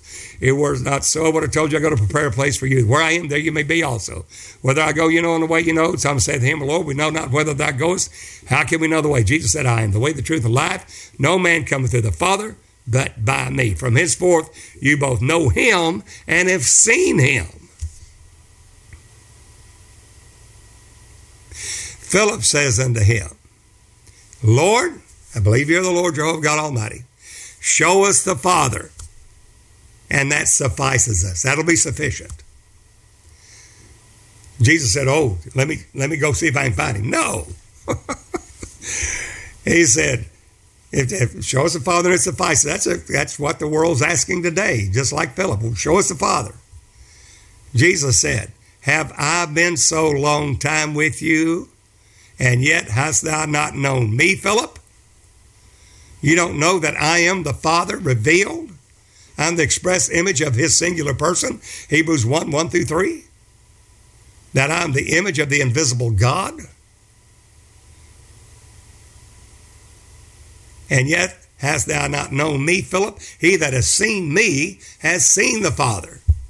Jesus said that not many days hence, and you will see me, the kingdom of God. That was on the day of Pentecost. That's Christ, that's Jesus Christ, the Spirit, Christ in you, the hope of glory. Who's that Christ? Jesus. He said, have I been so long time with you, and yet hast thou known me, Philip? He that has seen me has seen the Father. And how sayest thou then, show us the Father? Believe me that I'm in my Father, and Father in me. The Word made flesh is the Father. The Word, God Almighty, made himself of no reputation, took on him the form of a servant, made in the likeness of man. God said in Isaiah 43:10, that you may know and believe me and understand, I am, God is, the Lord Jehovah is that servant. Before me there was no God formed, neither shall be after me. See what? Even I am the Lord, and beside me there is no Savior. There's only one Savior. Not Buddha, Krishna, not Muhammad, not Allah. There's only one Savior. He said, I have declared and have saved. I have showed when there was no strange God among you. Therefore you are my witnesses, saith the Lord, that I am God. That servant is God. Yea, before the day was, I am he. I am that servant. And there is none that can deliver out of my hand. I will work, and who shall let it? Verse 14. Thus saith the Lord, your Redeemer. Who's your Redeemer? Jesus Christ. The Holy One of Israel. Who is that Holy One of Israel? The devils come there to Jesus and said, we know thee who thou art. You're the Holy One of Israel. Yeah, the devils believe in one God and tremble. You believe in one God, you do well. But you're not doing well in a Trinity. You've got us's over there in Genesis 1:26 to be the Father, Son, and Holy Ghost. Those are attributes of God. Genesis 1:27 is singular one. He created the earth and the heaven by myself alone. Isaiah 44:24. We haven't read the Word of God. Therefore, we're following a false doctrine. And if we miss that, we miss it all. If we don't have Jesus as the Father, John 8:24, we will die in our sins. The doctrine of Christ is that Christ is God who manifested in a body of flesh and blood as the Son. The Son is the Father revealed. You see me, you've seen the Father. The words that I speak are not mine, Jesus said, John 14. But the Father that dwelleth in me, houses permanently in me forever. The Father dwelleth in me. He's the one doing the works. What works? If you don't believe that, believe me. If you don't believe my Father from me, else believe me for the work's sake. He said, if I with the finger of God cast out devils, know ye the kingdom of God's come nigh unto you. Well, who is he? What works did he do? Heal the sick, cleanse the leper, raise the dead, cast out devils, open blind eyes, loose the dumb tongue, lame walk, captive went free. Blessed is he whomsoever is not offended in me, not in us, in me. But many are offended on that, thinking, well, you're telling me I'm wrong. Well, I had to go through the same thing, friend. I was raised in a church in a huge denomination in the Bible Belt. Found out it was totally wrong. And then when I sat down and read the Word for 3 years, my wife went to work. I sat down and read the Word 8-10 hours a day for 3 years. My wife worked and paid all the bills while I read. I thought, oh my God, it shook me to the very core. And then going around and asking questions, this and that, and then said, yes, there is a remnant out there. There is a remnant that believe in one God. Oh, yes. The Jesus only doctrine of Christ. What is that doctrine of Christ? That he is God. Thus saith the Lord your Redeemer, the Holy One of Israel. Isaiah 43:14.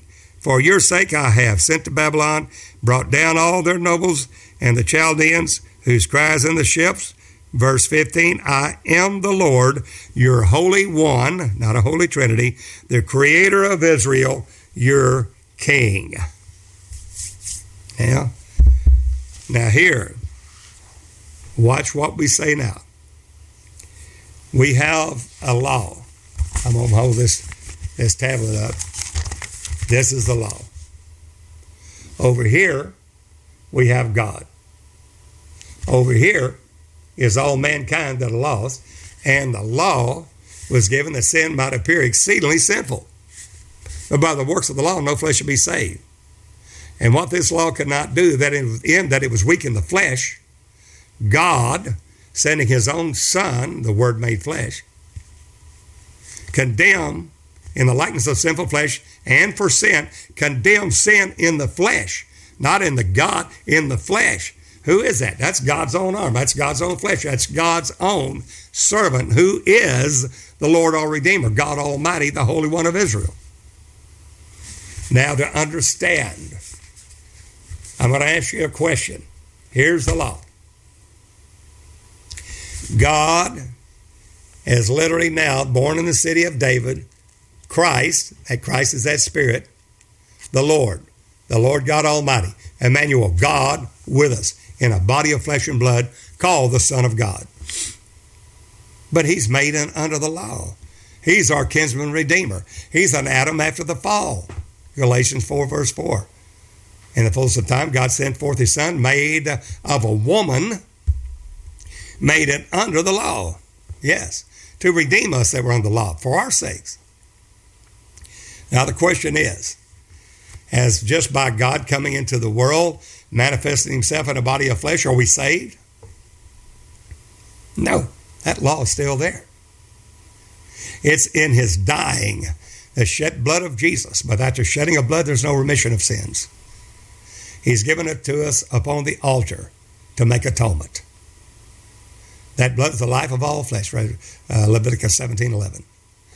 Therefore, the Spirit is made of no reputation. It's emptied out, not working his Spirit, working only as a man in under this law. And it's still separating. That law is still there. Well, God's manifest in it.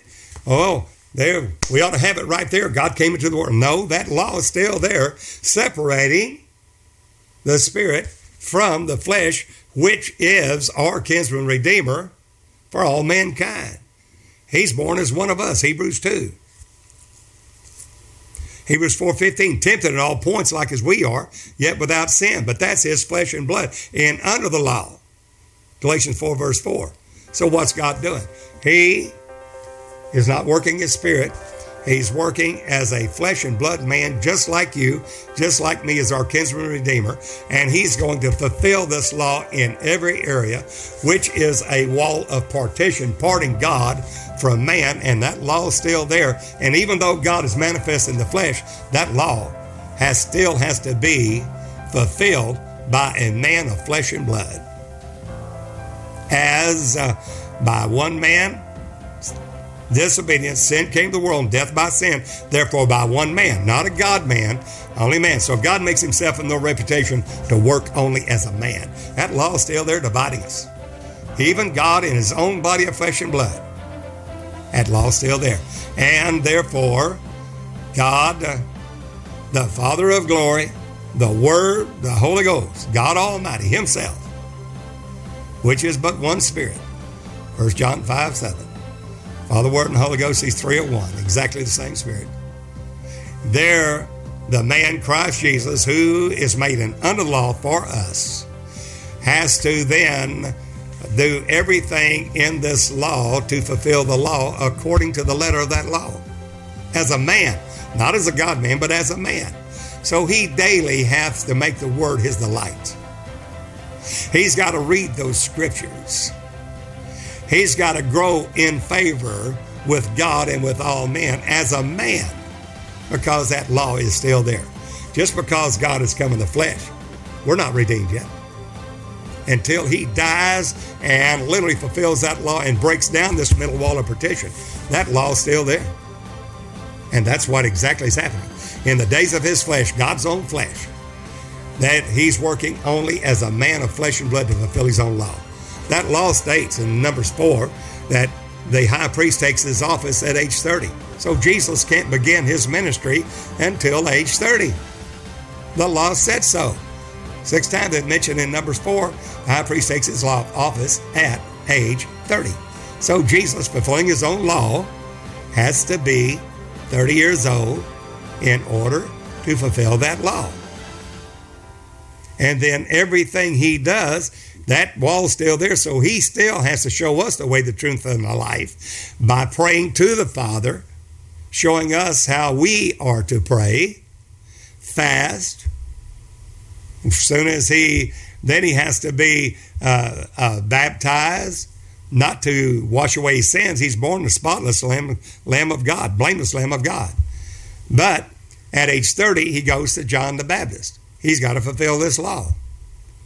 John the Baptist is of the course there of his dad Zechariah, the course of Abijah, of Levi, of Aaron, of the Levitical priesthood, and goes to him because we're going to have a transition from the Levitical priesthood to that of the priesthood of Melchizedek, after the order of Melchizedek, the king priest. So therefore, there's going to be a change. He goes to John the Baptist. Now, in the Old Testament, what they would do, well, because the high priest could not continue by reason of age, that he would take his son, and he would do 3 things. He would take it down. Number 1, he'd pour oil on him. Number 2, lay hands on him and speak over him and say, "Thou art the high priest in my stead." Then his son at age 30 would take over that priesthood, and he would be quit of it. He would retire. Now the son would be the high priest. Well, Jesus goes to John the Baptist, Zechariah, of the course of Abijah, of the Aaronic priesthood, the Levitical priesthood, and there's going to be a change of this Levitical priesthood there. And he goes to John the Baptist and said, "Baptize me." He said, "I have need to be baptized of you, of whose shoe latches I'm not worthy to stoop down and unloose." Jesus said, "Suffer to be so to fulfill all righteousness." I'm fulfilling this law. Not to wash away my sins, but to fulfill all righteousness.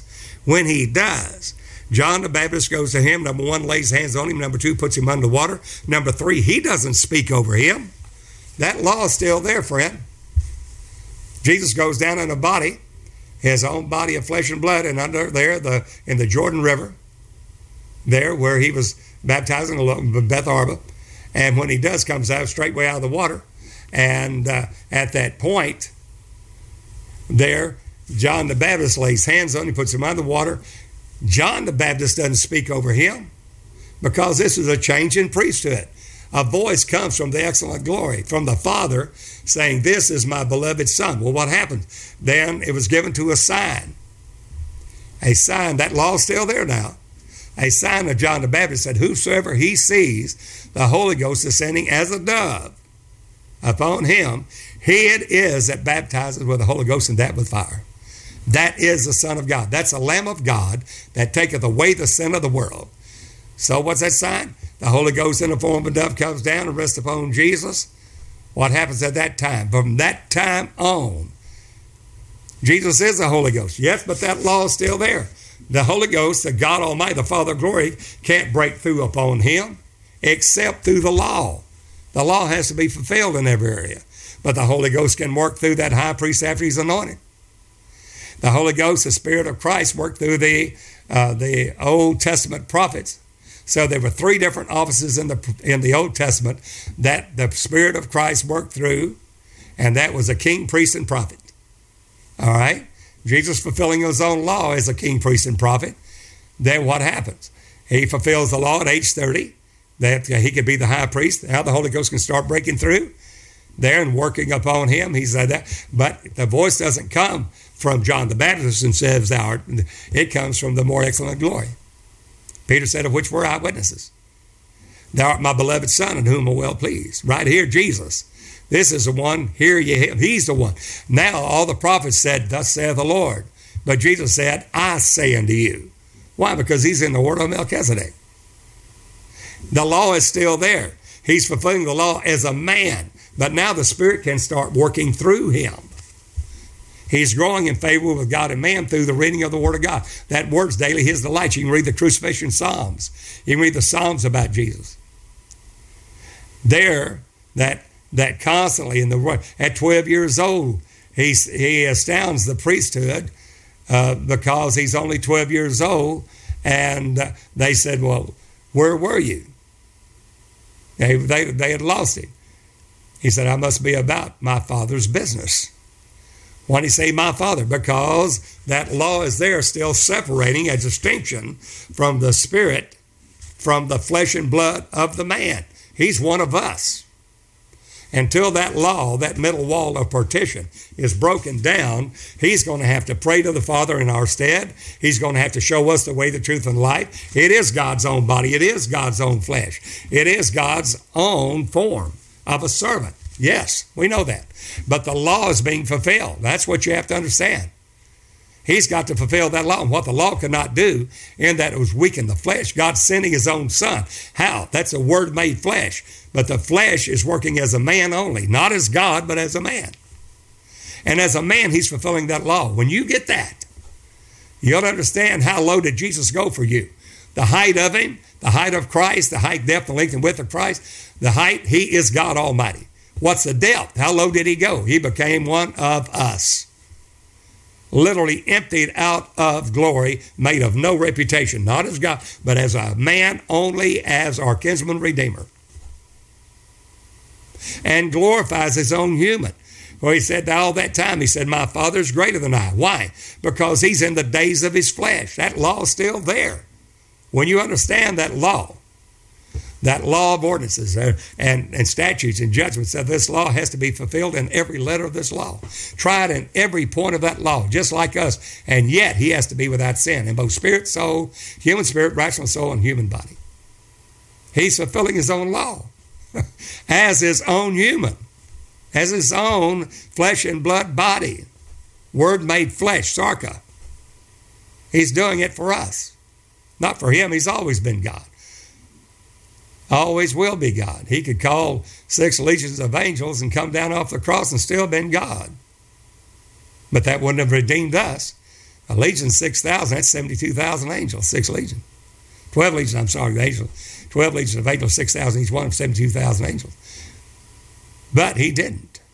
Why? Because for this cause was he born, that he might redeem us in under the law. So the law is still there. And as a man, not as God, but as a man, at age 30, the Spirit of God can start working through the man because the law said so. And the king, priests, and prophets, there could start working through the Spirit of Christ that was in them. 1 Peter 1, verse 10 and 11. Now, he as a man there will, first thing that happens, immediately after Jesus straightway comes up out of the water, the heavens are open to him. The voice comes from the excellent glory, "Thou art my Son, in whom I'm well pleased." And John sees that dove coming down and abiding on Jesus. He said, "I must decrease, he must increase." And then at that point, then Jesus goes out and immediately the Spirit drives him into the wilderness, there to be tempted of Satan. First thing. Like our faith is going to be tried, so is by fire. Jesus went through it, but far more in every area that we have been tempted to the fullness and never sinned, spirit, soul, or body. As he fulfills that law, he says, "My Father is greater than I." He's showing us. He's one of us. The things concerning me have an end. Yes, the flesh and blood. Then he says, Father, he's praying to the Father, Father, glorify thou me. God says, I have glorified you, and I will glorify you again, because the Lord is lifting him up, progressively glorifying his own human back to himself. For God, that is Christ, who is God, was in Christ. Well, Christ is God. Yeah, but if God said Christ was in Christ, reconciling the world back into himself, Christ, we think, well, that's hard to understand. God, who is Christ, 1 Peter 1, verse 10, 11, was in Christ, reconciling the world back into himself. God, that is Christ, is in God's own body of flesh and blood, his servant, redeeming his own body of flesh and blood back to himself for us. His own arm brought salvation to himself.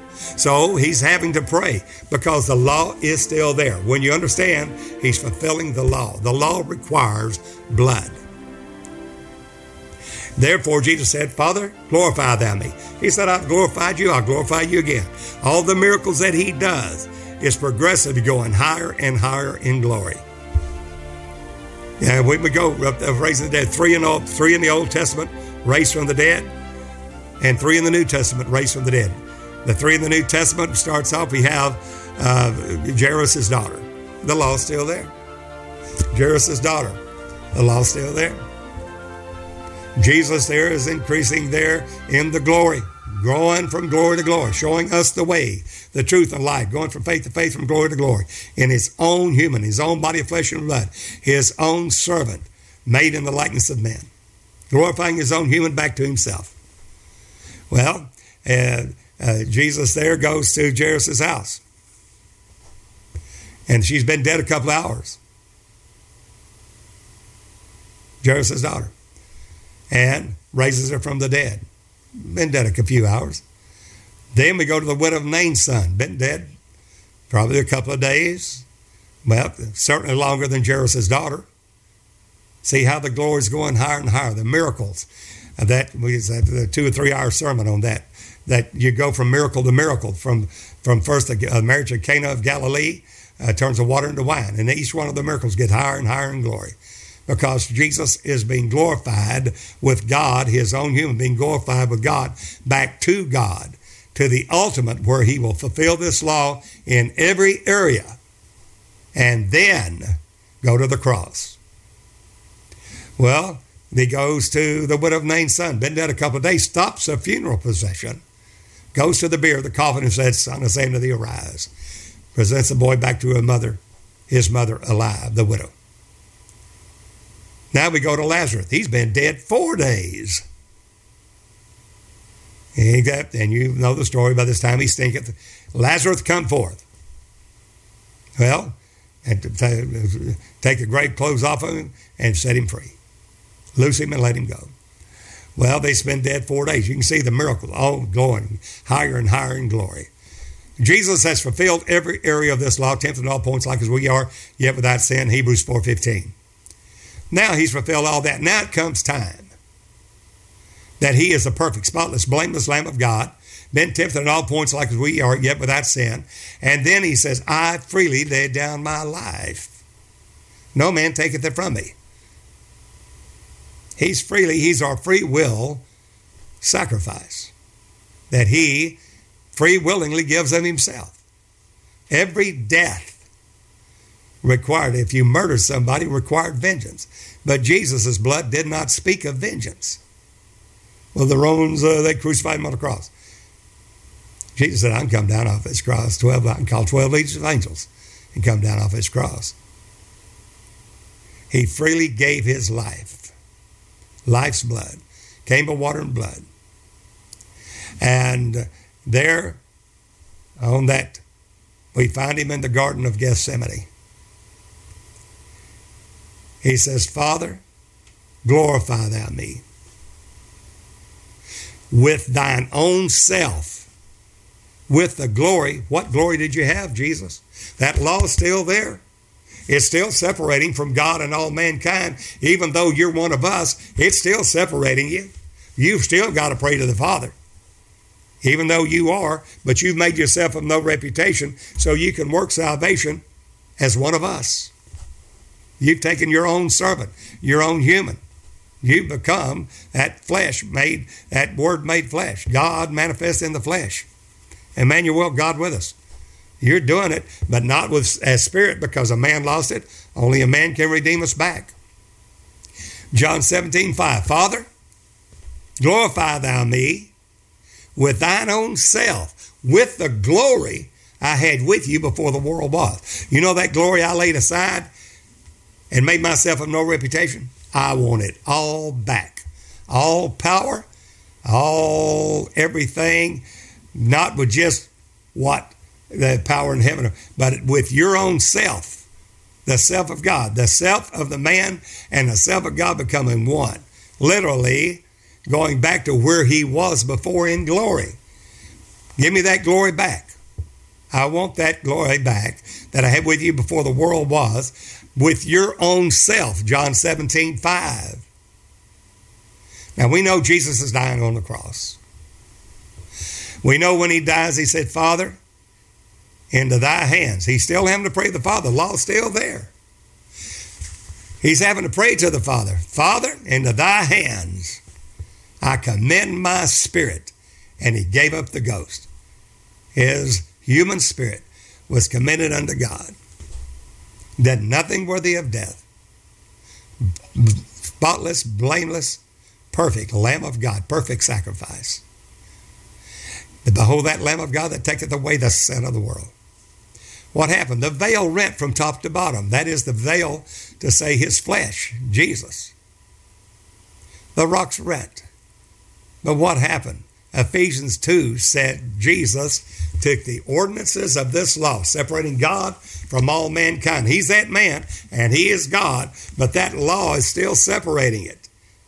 Because until that blood is shed, righteous, holy blood of Jesus Christ, fulfilling that law's still there, which is enmity against us. Because what that law required, we were weak in the flesh and could not do. By the works of the law, no flesh should be saved. What does Jesus do? He's perfect, spotless, blameless, fulfilled all that law. Didn't do away with it, fulfilled it.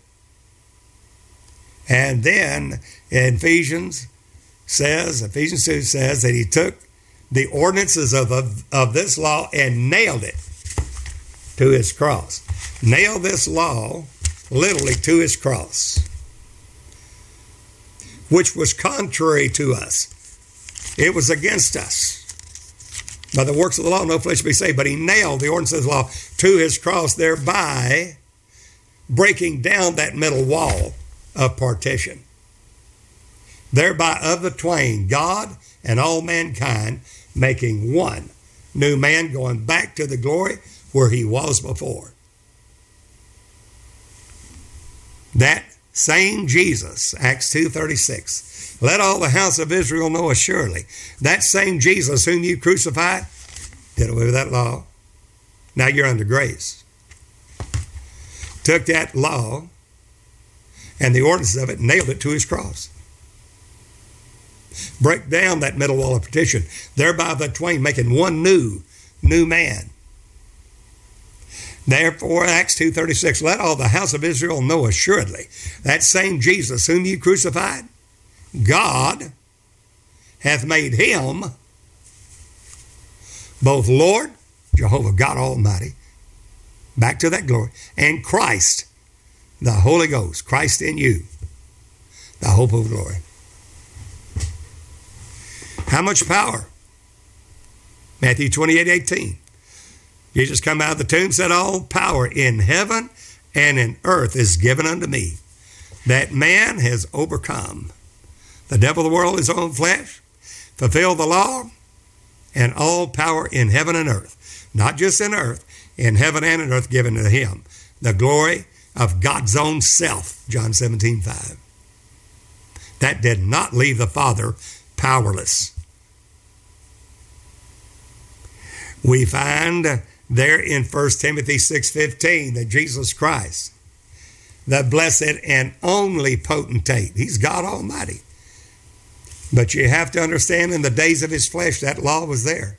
And he fulfilling the law as a man, not as a God man, as a man.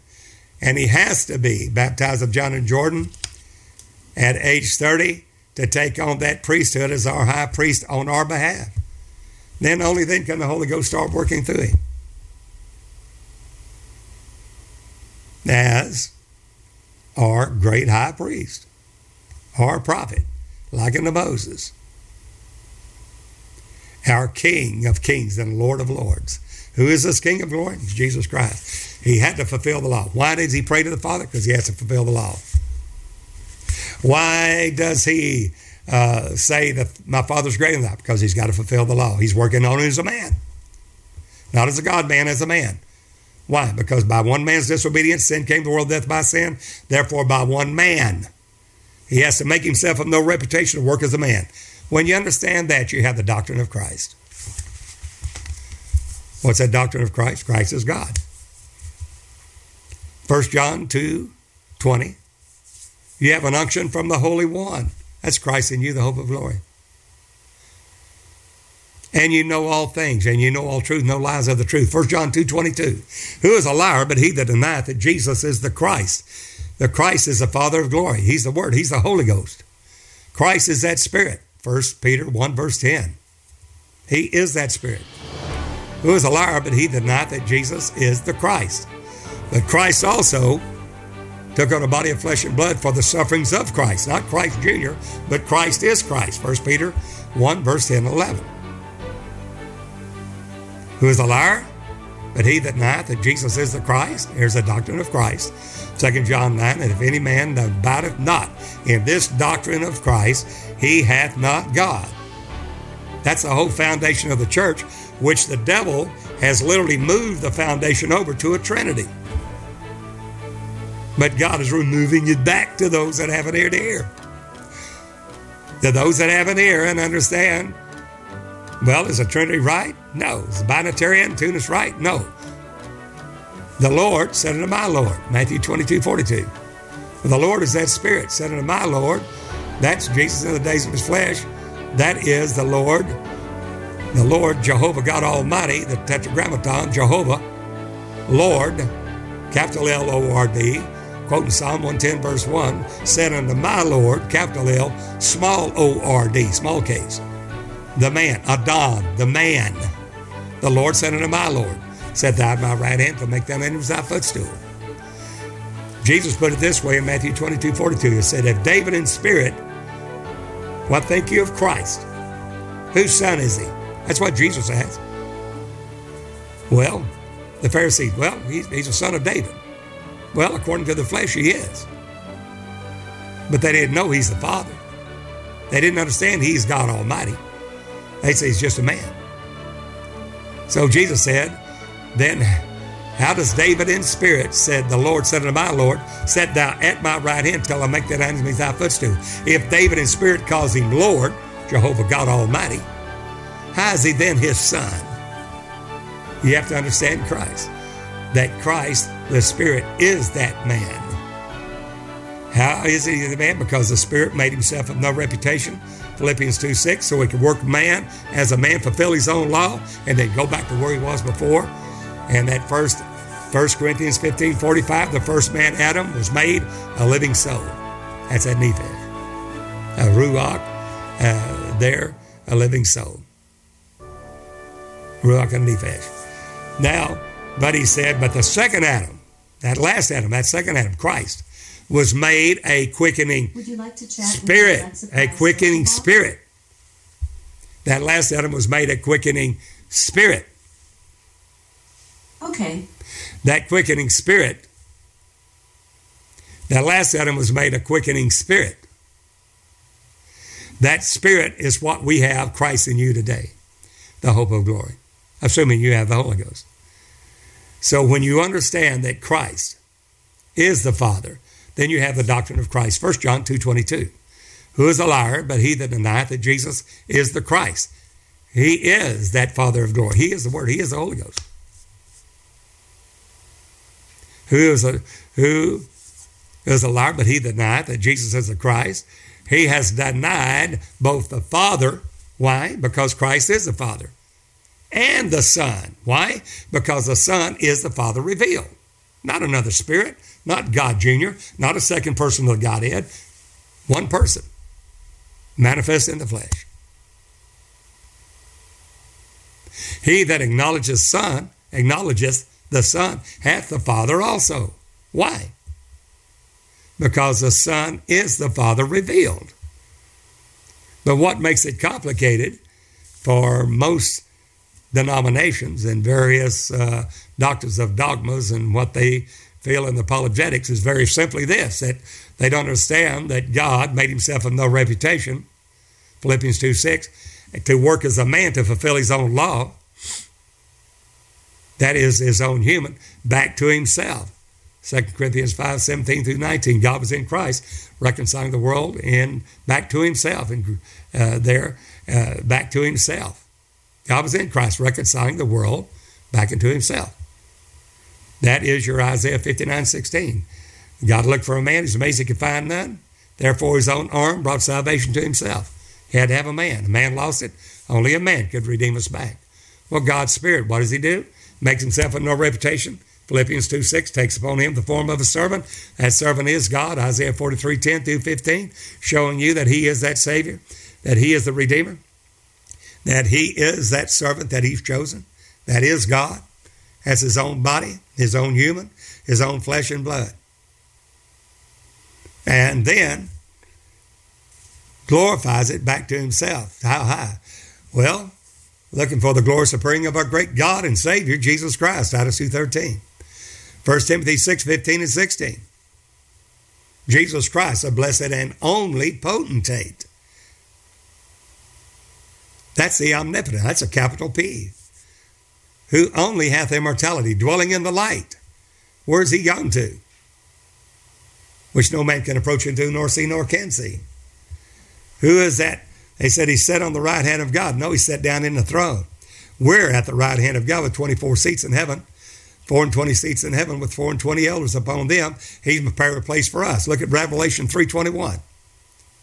To him that overcometh will I grant to sit, like you sit, to be seated, sit with me in my throne, for a place I prepare for you, in my own body of flesh and blood, in glorification. Where did you go, Jesus? Even as I overcame. Where did you go?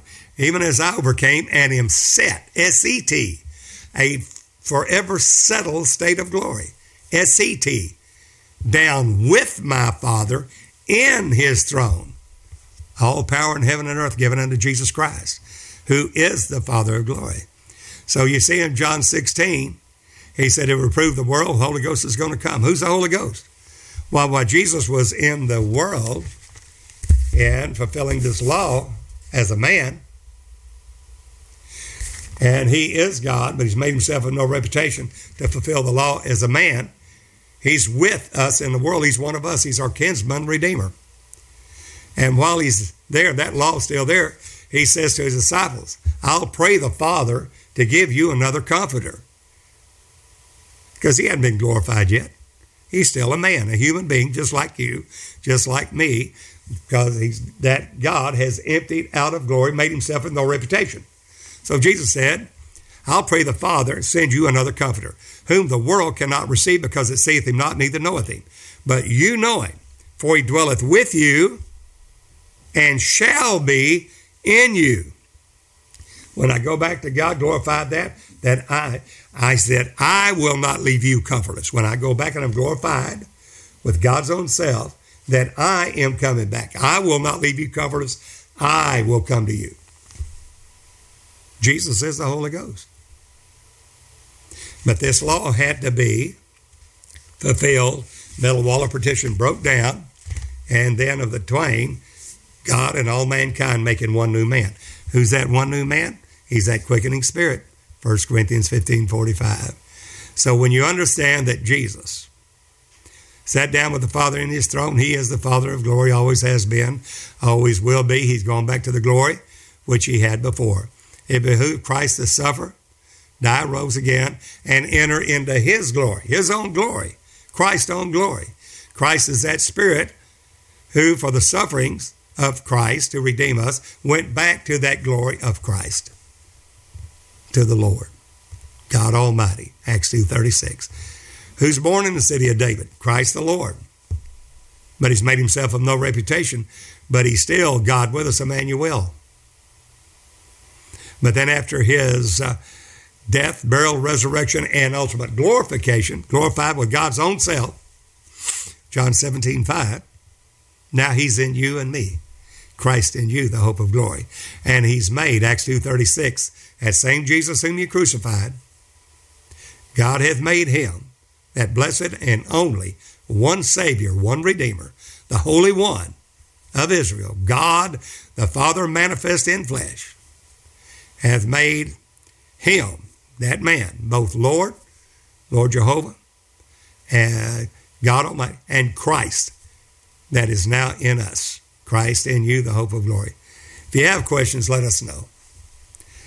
We do have a smart board. Due to the coronavirus, we're not in our building now. Due to our financial status, we have a very nice, large smart board that I use for streaming, podcast, whatever. But we're not able to use it now. We don't have the facility for it. But we will do that for you.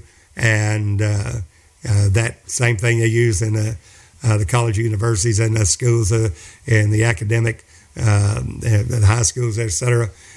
We do have one. It makes it easier instead of using just a legal pad to show the law, but it still gets the point over that God made himself of no reputation. Jesus Christ, who is that God, made himself of no reputation, took upon him the form of a servant. Why? Because he could work only as a man. When you get that doctrine of Christ, you're in that true doctrine. You're in that pure rock. You have that doctrine of Christ.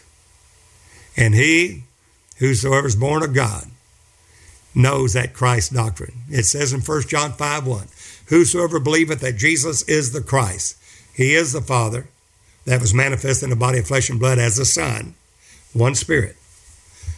Whosoever believeth that Jesus is the Christ is born of God. We have to have that revelation. Well, if you have questions, be sure and let us know. Drop us a line.